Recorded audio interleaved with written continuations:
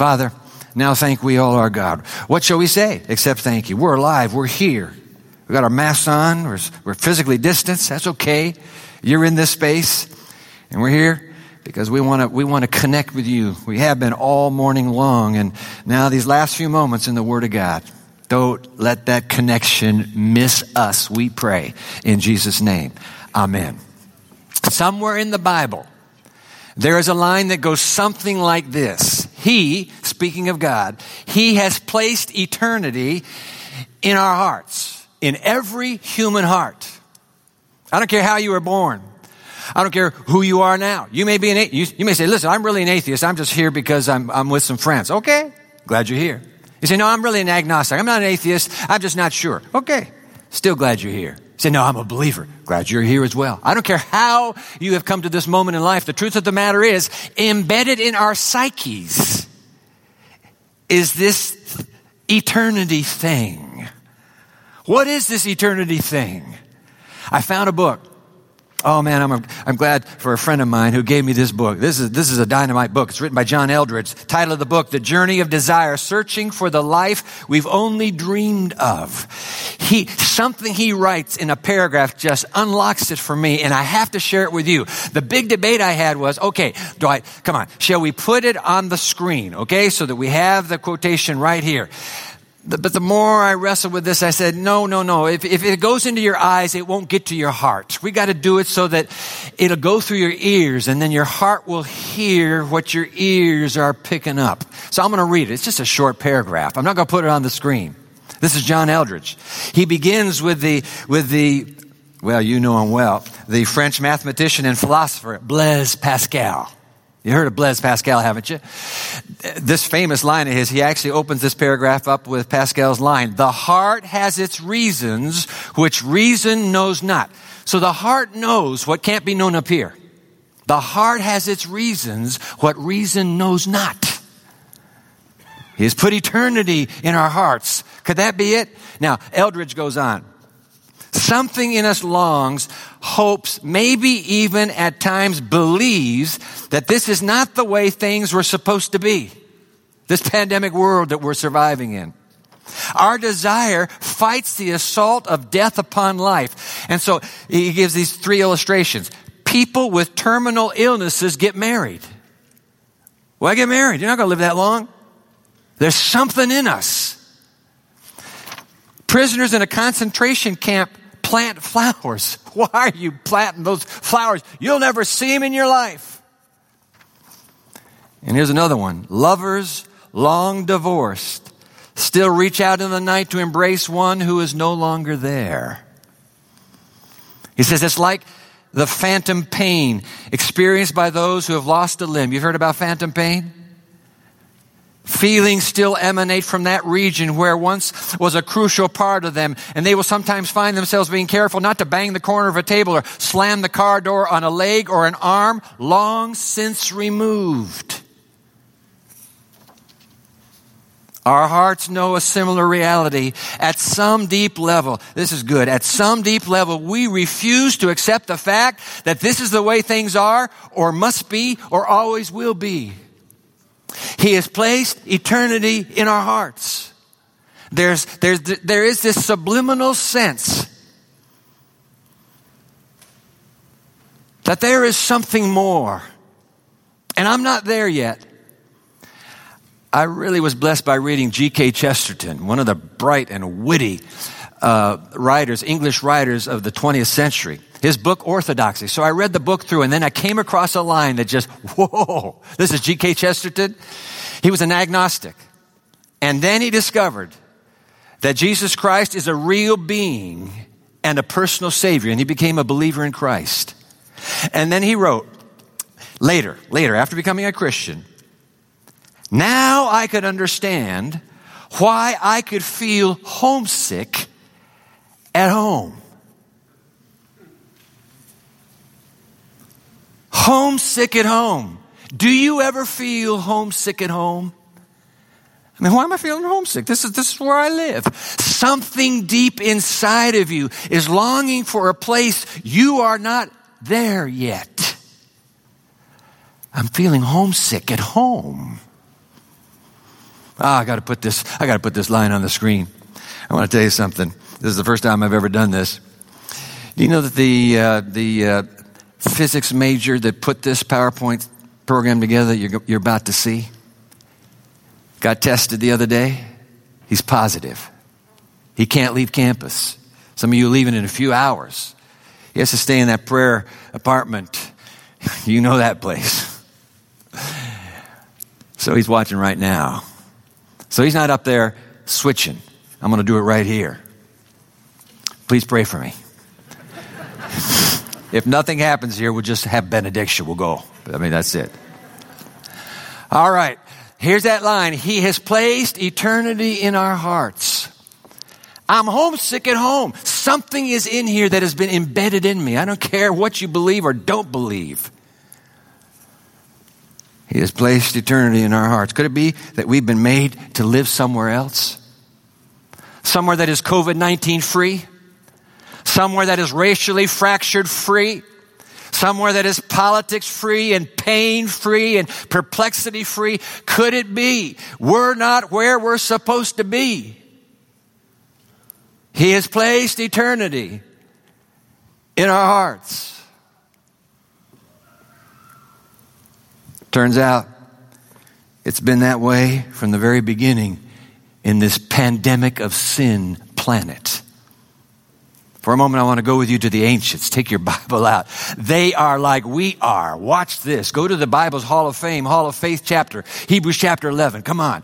This is dynamite. Look at these ancients. Hebrews chapter 11.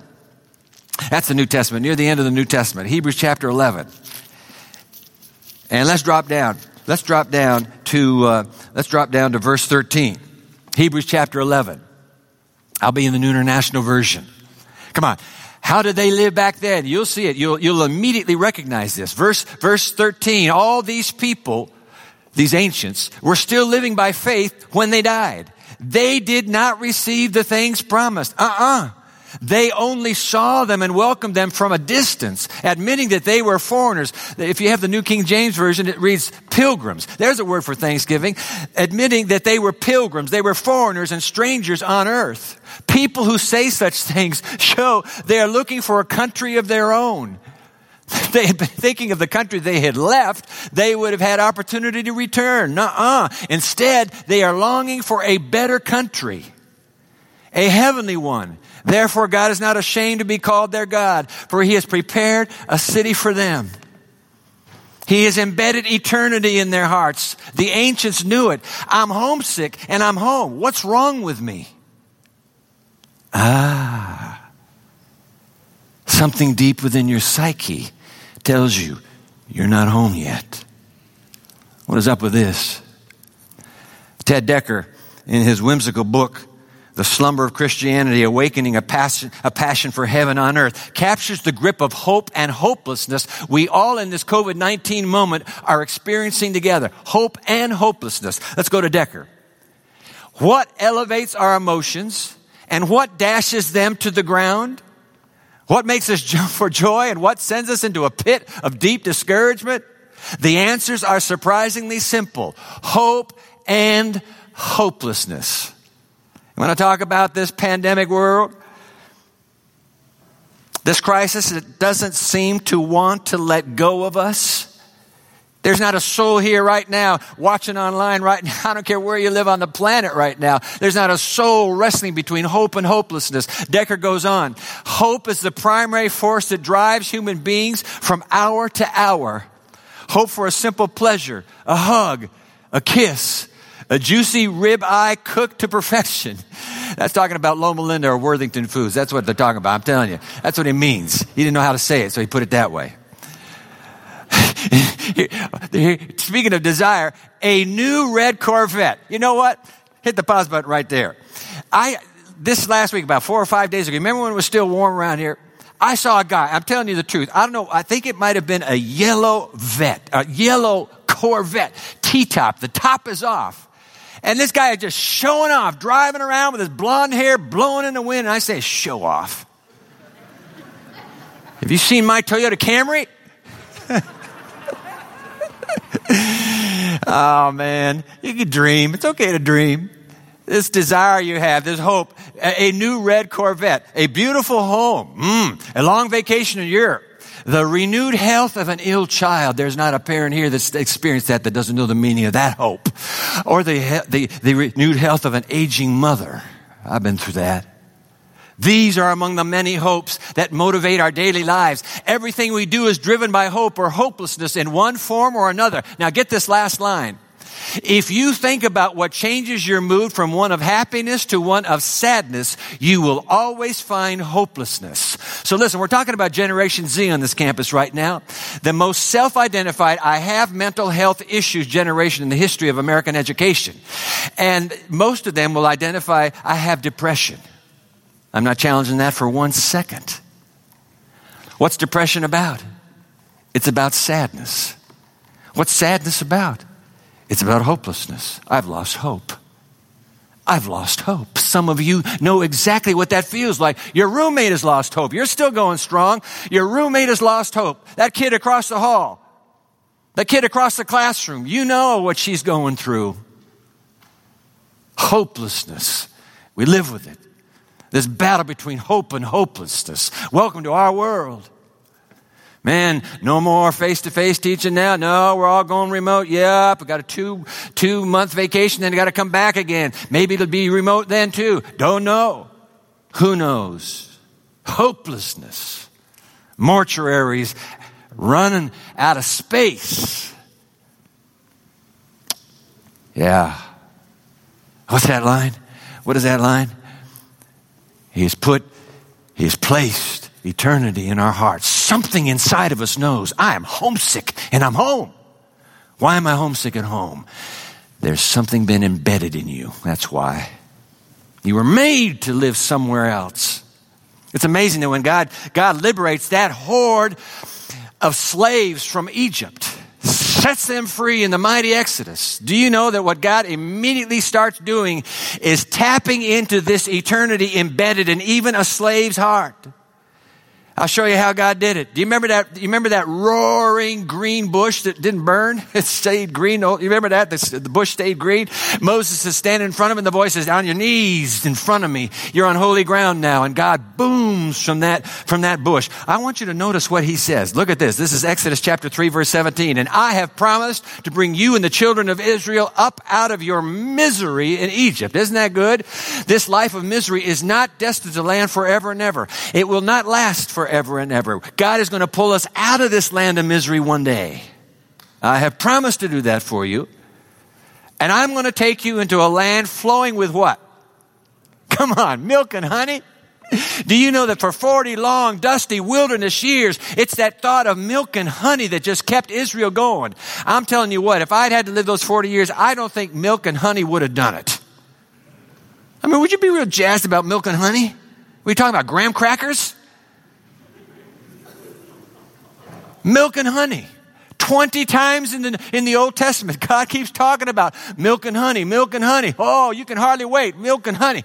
Milk and honey. What's milk and honey about? I found one commentator said, well, what it's really about is that milk and honey were the simplest and choicest productions of a land abounding in grass and flowers, which the land of Canaan was, and were found in Palestine in great abundance. That's the big deal. It's going to be a land just flowing with milk and honey. In fact, 1,000 years after the Exodus, 1,000 years later, God is still dangling that milk and honey promise. He does it through the young prophet Ezekiel. Watch this. They're all in Babylon. They're in exile. This is Ezekiel chapter, I guess I changed it. This is Ezekiel chapter 20 verse 6. God says, and on that day, I swore to the children of Israel that I would bring them out of Egypt into a land I had searched out for them. There's a land that God has picked out for you and me too, by the way. He has searched it out. A land flowing with milk and honey. And now I want you to notice, only in Ezekiel will you read this line, the most beautiful of all lands. I'm looking behind your masks and I'm realizing we have people from Brazil. We got people, of course, from the USA. We've got people from Africa. We've got people from Asia right now. When God calls Israel the most beautiful of all lands, that was true for a Jew. That's not true for me. America, America, God shed his grace on thee and crown thy good with brotherhood from sea to shining sea. For me, the most beautiful of all lands is my homeland. But it's your homeland too. But the fact of the matter is, whether it's your homeland or mine, we can be sitting in the middle of our homeland and be homesick for somewhere else. I have planted eternity in your hearts. Wow. He's placed eternity down deep right now. I got to read that again. Come on. Hebrews 11. The ancients. This is the deal behind this passage here. All these people were still living by faith when they died. They were homesick and they were at home, but they were homesick for somewhere else. They did not receive the things promised. No, they didn't. They only saw them and welcomed them from a distance, admitting that they were foreigners, pilgrims, strangers on earth. People who say such things show that they are looking for a country of their own. That's what they're saying. If they had been thinking of the country they had left, they would have gone back, but they didn't go back. Why? They were looking for a better country, a heavenly one. Therefore, God is not ashamed to be called their God, for he has prepared, that's the key word right there, he has prepared a city for them. Less than 24 hours from now, he will be dead and buried. But before he dies, he speaks words that have become the favorite words of Christians throughout the generations of 2 millennia, who have returned to these words again and again. And I want to return to them with you right now. John chapter 14. Let's read it out loud together. Don't worry about that mask. Let not your heart be troubled. Come on, keep reading. In my Father's house are many mansions. If it were not so, I would have told you. I go to prepare a place for you. And if I go and prepare, there's that word, prepare. And if I go and prepare a place for you, I will come again and receive you unto myself. Come on, out loud. That where I am, there you may be also. He has placed eternity in our hearts, embedded in our psyches, even if we never have heard of John 14, 1-3, for 1 second of our lives. Something subliminal, like phantom pain, a phantom hope that longs for what's not there to be there. Wow. There was that old gospel song. You ever hear that gospel song, by the way? I'm homesick for heaven. Am I the only guy that's heard that? You ever heard that? I'm homesick for heaven. Seems I cannot wait. Yearning to enter Zion's pearly gate. There never a heartache, never a care. I long for my home over there. Homesick. Jesus' promise is as good today as the night he made it before he died. I guess the question that begs to be asked is, listen, if we've got this eternity, this longing for another home, subconscious and subliminal, what in the world is that home to be? Oh, I got to share this with you. Years ago, I came across this in Christianity Today magazine, a piece written by Harry Blamires. He makes a point I had never seen before, and it just clicked with me then. And I got to share it with you. I dug it up. Here it is. Harry Blamires on the screen. If only we could have the positives of earthly life without the negatives. Oh, that's a thought. But that is precisely what heaven has to offer. The removal of the negatives. Now watch this. In heaven, both human sin and the dominion of time will be swept away. Here below, time withers flowers and human beauty. Time encourages good intentions to evaporate. Time deprives us of our loved ones. Within the universe ruled by time, the happiest marriage ends in death. Bad news.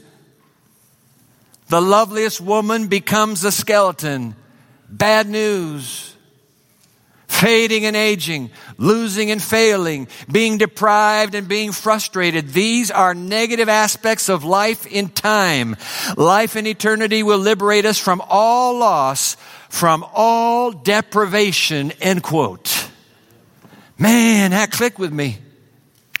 The only way that I can picture heaven, think about this, the only way that I can picture heaven is if I think in the negatives. What's not there? What's not there? Eliminate all those negatives. I have heaven on earth. My. It's no wonder these words are often read at a funeral.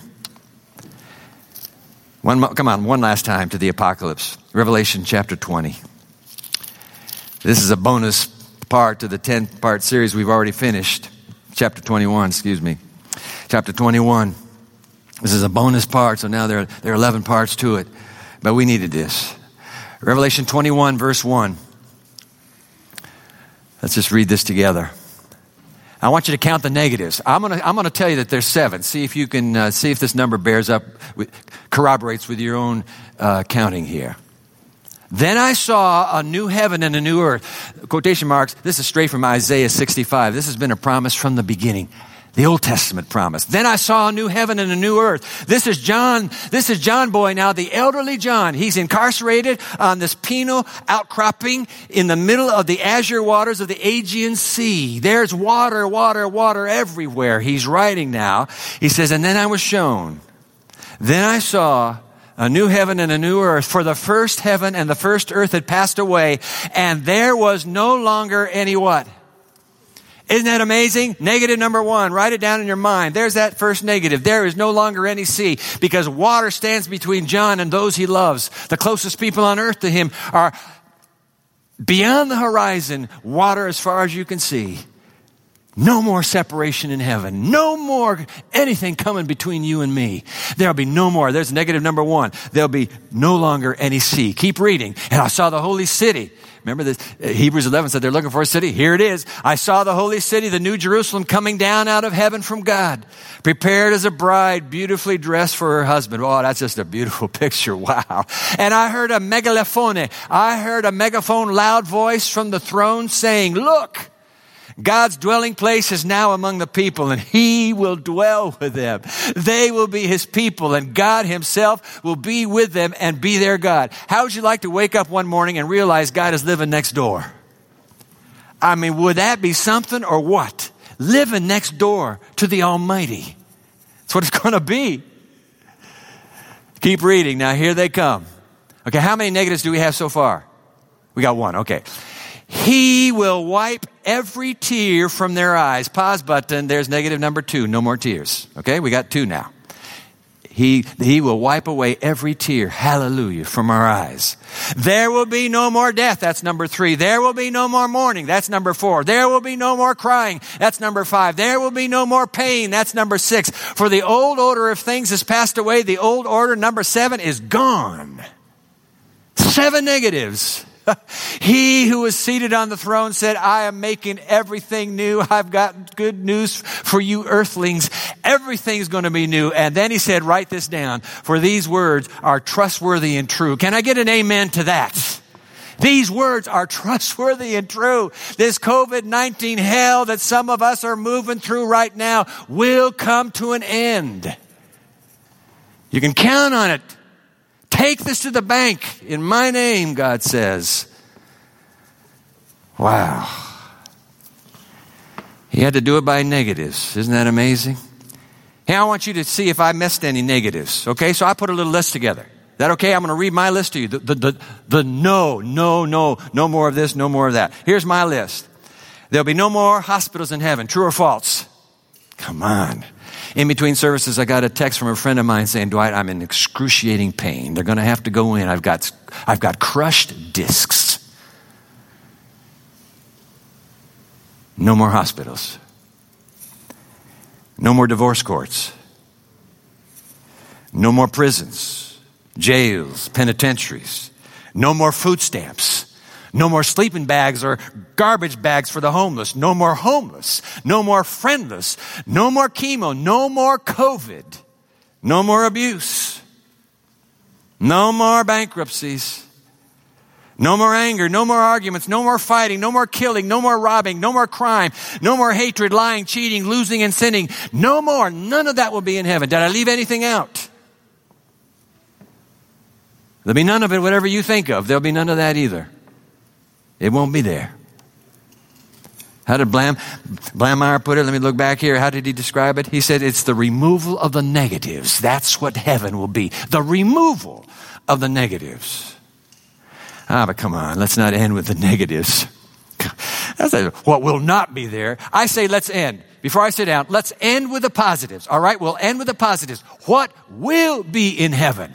And let's go to our friend Ellen White. Hey, Ellen, would you mind helping us out, please? We want to know what are the positives. Okay, so I got these from her. Here are 7 of them. I'll run them by you. Those of you that are list takers, you Pinterest people, if you want lists, here's a list now. 7 positives. We know what the 7 negatives are. Let's do the positives. Let's go. All right. Positive number 1. Jesus himself will be in heaven. Can I get an amen to that? I mean, come on, folks. Here she's writing. Heaven is where Christ is. Heaven would not be heaven to those who love Christ if he were not there. If Jesus is not going to be in heaven, do I want to go? No, I don't want to go. Jesus bought me. He bought my life by dying for me forever. He thought he was dying forever. My God, why have you forsaken me? If Jesus isn't there, I'm not going. But of course he's there.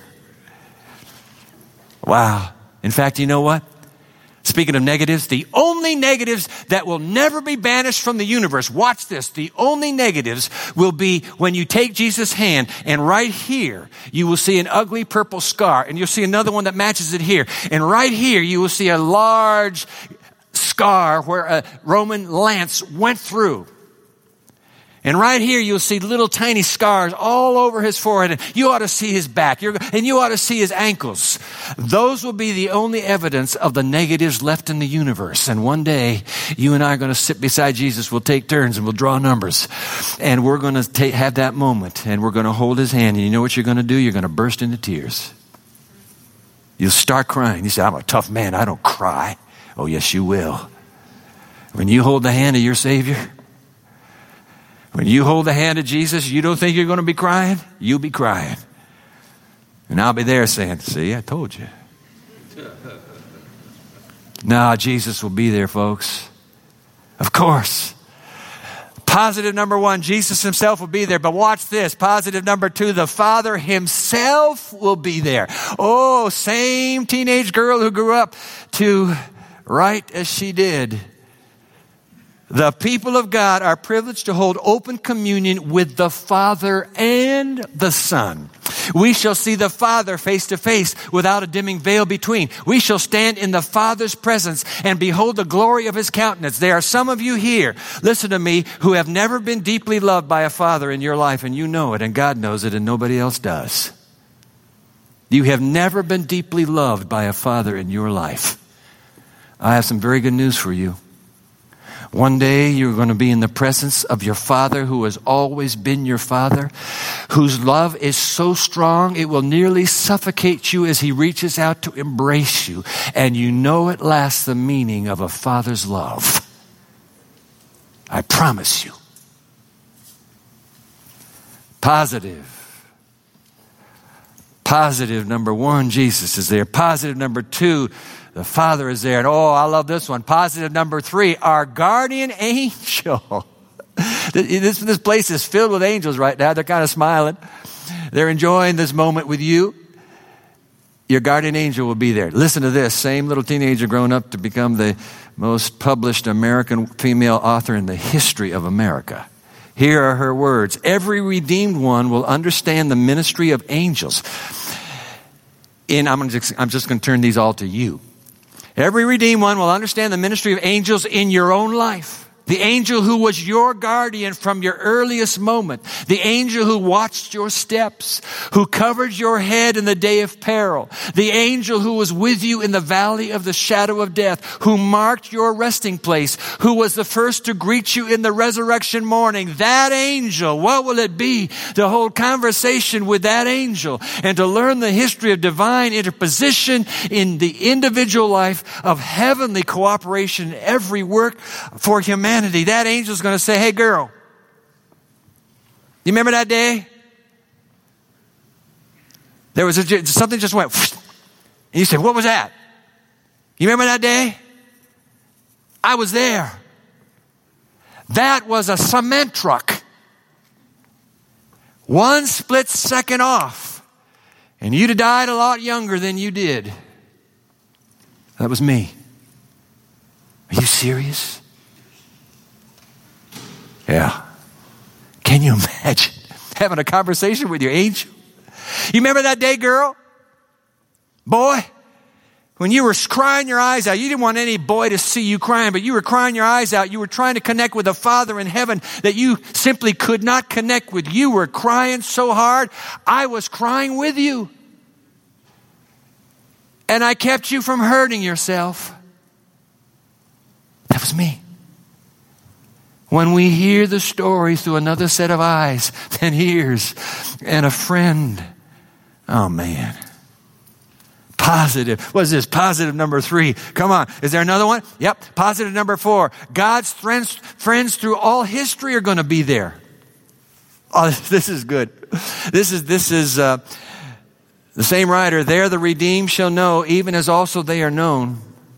The pure communion with holy beings, the harmonious social life in heaven with the blessed angels, and, now keep reading, and with the faithful ones of all ages who have washed their robes and made them white in the blood of the Lamb, the sacred ties that bind together the whole family in heaven on earth. What will it be? These help to constitute the happiness.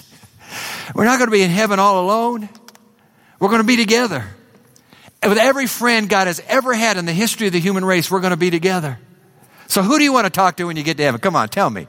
Who do you want to talk to when you get to heaven? You want to see your mother because you didn't get a chance to say goodbye to your mother. Of course, of course. Who else? Outside of your immediate family, who else? Some of you had to write a term paper on the book of Romans for that religion class you had to take. You have a big question for Paul. Why were you so confused when you wrote the book? Please be polite to him. He is the author, and he'll explain it. Can you imagine sitting down with Paul? How about maybe it's Moses. You were always fascinated with law, and so you wanted to sit down with a real lawgiver and find out how that mind, that brilliant mind, worked. Maybe you want to sit down with Martin Luther. What's wrong with sitting down with Martin Luther? Will Martin Luther be in heaven? Are you kidding? How about William Miller? Hey, William, what was it like preaching the end of the world, Jesus is coming soon, and then having the whole community laugh you to shame? What did that feel like? Tell me a story. We had to go through something down here after you that I'll tell you about after you're through telling me. Let's sit down and talk with somebody. Can you imagine? Is that a positive? Are you kidding? Of course it is. What is this? Number 5. Positive number 5. Heaven will be there. Come on, Dwight. We're playing games now. No, seriously. Have you thought about what heaven is? Read this. Language is altogether too feeble to attempt a description of heaven. As the scenes rise before me, I am lost in amazement, she writes. Carried away with the surpassing splendor and excellent glory, I lay down the pen and I exclaim, oh, what love, what wondrous love. The most exalted language fails to describe the glory of heaven or the matchless depths of a Savior's love. Now, this gets even better. Watch this. One more line. If we could have but one view of the celestial city. So let's say that I say, hey, listen, I'm going to give you 5 minutes in heaven. 5 minutes. Just look at everything you can, and then you have to leave. Listen, if we could have but one view of the celestial city, we would never wish to dwell on earth again. I might as well tell you that the author of those words, on occasion, would say, I don't want to go back. Let me stay. Please, just let me stay. To us, this is a glorious Sabbath. The stained glass windows are bright with the light of heaven. Do you know how dim this is in the real place? Wow. Positive number 6, advanced learning. Oh, you didn't think a university community could get by without this one. Positive number 6, advanced learning will be in heaven. Is that good news or what? Of course it is. Don't shake your head. It's good news. Hey, this is really cool. This is cool. Speaking of heaven, when the veil that darkens our vision shall be removed, and our eyes shall behold what the world of beauty of which we now catch glimpses through the microscope. Do you know what's going to happen in heaven? You're going to pick a flower and you're going to go like this.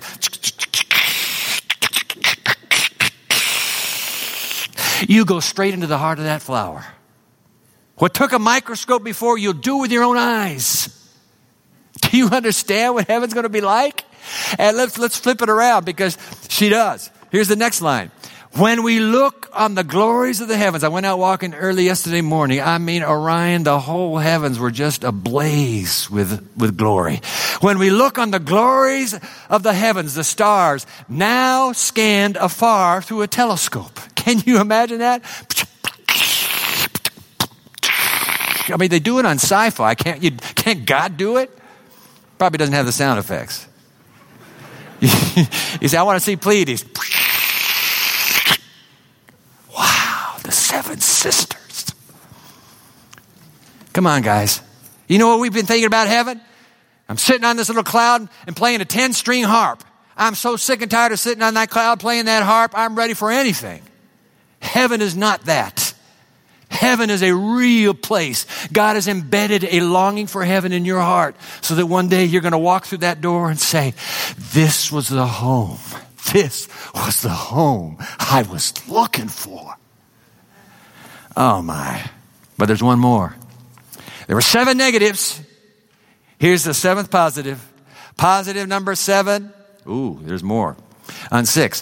When the blight of sin is removed, the whole earth shall appear in the beauty of the Lord our God. What a field will be open to our study. Do you understand that when the effects of sin are erased from the biology lab, you have even more wonder? Sin has done a number on all of us. One more. All the treasures of the universe will be open to the study of God's redeemed. This is this advanced learning business. Unfettered by mortality. Listen, we can live forever. We will wing our flights, tireless flights to worlds afar. You're going to explore the whole universe. Don't you tell me. This is what a drag. I got to go to heaven now. Never. All right, positive number 7. The people we witness to will be there as well. The way you've been living across the hall from that kid, he's been watching you like a hawk. He's picking up a lot about Jesus just by watching you. The way you've been working with that girl at the reception desk, every time you come into your office, you're there, you drop a little word of grace into her consciousness. One day, God is going to reap what you sowed. Can you imagine what heaven's going to be like when you begin to meet these people? Watch this, great controversy. The last quote from the apocalyptic classic, the redeemed will be sharers in his joy, in Jesus' joy, as they behold among the blessed those who have been won to Christ through their prayers, through their labors, and their loving sacrifice. Are you praying for some lost person today? Good for you. Don't stop. One day when that lost person says, hey, my guardian angel tells me you're the one that prayed me into this place, I want to tell you how thankful I am that you didn't quit. Do you know what kind of payoff that will be? You can't buy it. Wow. Gladness unspeakable will fill your heart when you behold those whom you have won for Christ, and you see that one has gained others, and these still others all brought into the haven of rest, there to lay their crowns at Jesus' feet and to praise him through the endless cycles of eternity. 1 became 2, became 4. You didn't know this. You just did that 1. That's all God asked of you. But he knew all of them will be there because of you. Don't quit praying. Don't quit living out Jesus' love. You're getting on a plane to go home, live it to the people who are on that plane. Don't take for granted that everybody in that dormitory is destined for heaven. You keep living Jesus to the neighbors you have. Wow. He has placed eternity in our hearts. That's it, ladies and gentlemen. And on the eve of another Thanksgiving, this one darkened and gloomier than the Thanksgivings past, we need to still live with hope. Hope that this too shall pass. Hope that Christ shall come soon. Hope that our destiny and our destination one day soon will be heaven. Hope, hope, hope. And then the homecoming, oh my, Oh my. I want to end with this. Henry Garippi, in his book, 100 Portraits of Christ, tells about Theodore Roosevelt. You remember Theodore Roosevelt, the former president? He was a big hunter. He goes on a safari to the continent of Africa, a big hunting safari. It's great success. When he comes back to his ship, mission accomplished.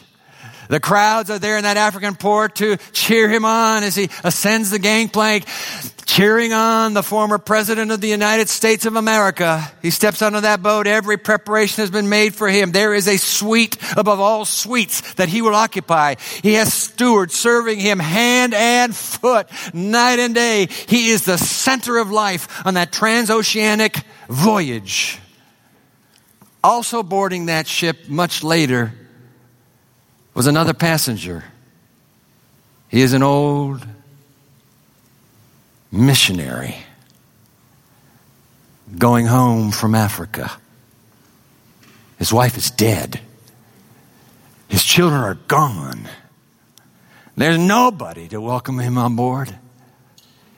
He makes that voyage all alone until that sailing vessel lands in San Francisco, where the story is repeated again because the former president will now descend the gangplank, basking glory as the bells ring and the whistles sound and the crowds gathered cheer the president, the former president who has returned.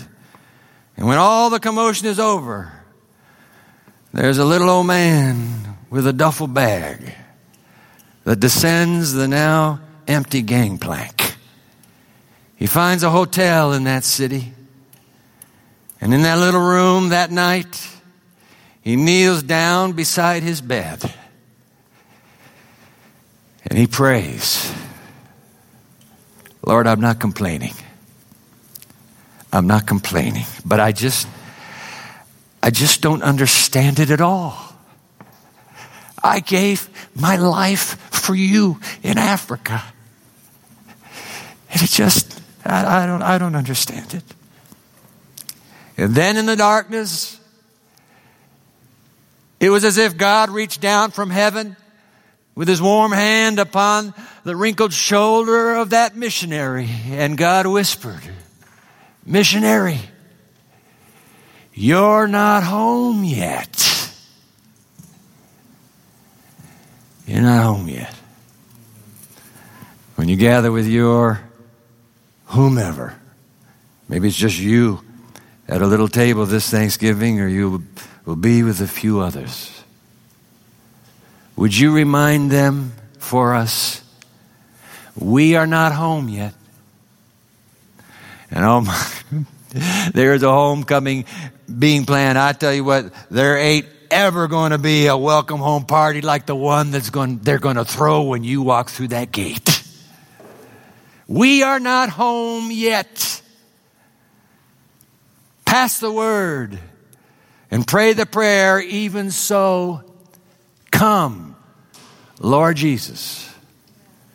Amen. Let's pray. Oh God, you have placed eternity in our hearts, but we're not home yet. We get it. So please, don't let hope be snuffed out. Keep eternity flickering brightly in our hearts. And may Jesus, who promised to return, come soon, so that where he is, we may be also. All of us right here, right now, all of us going home together with Jesus. Amen.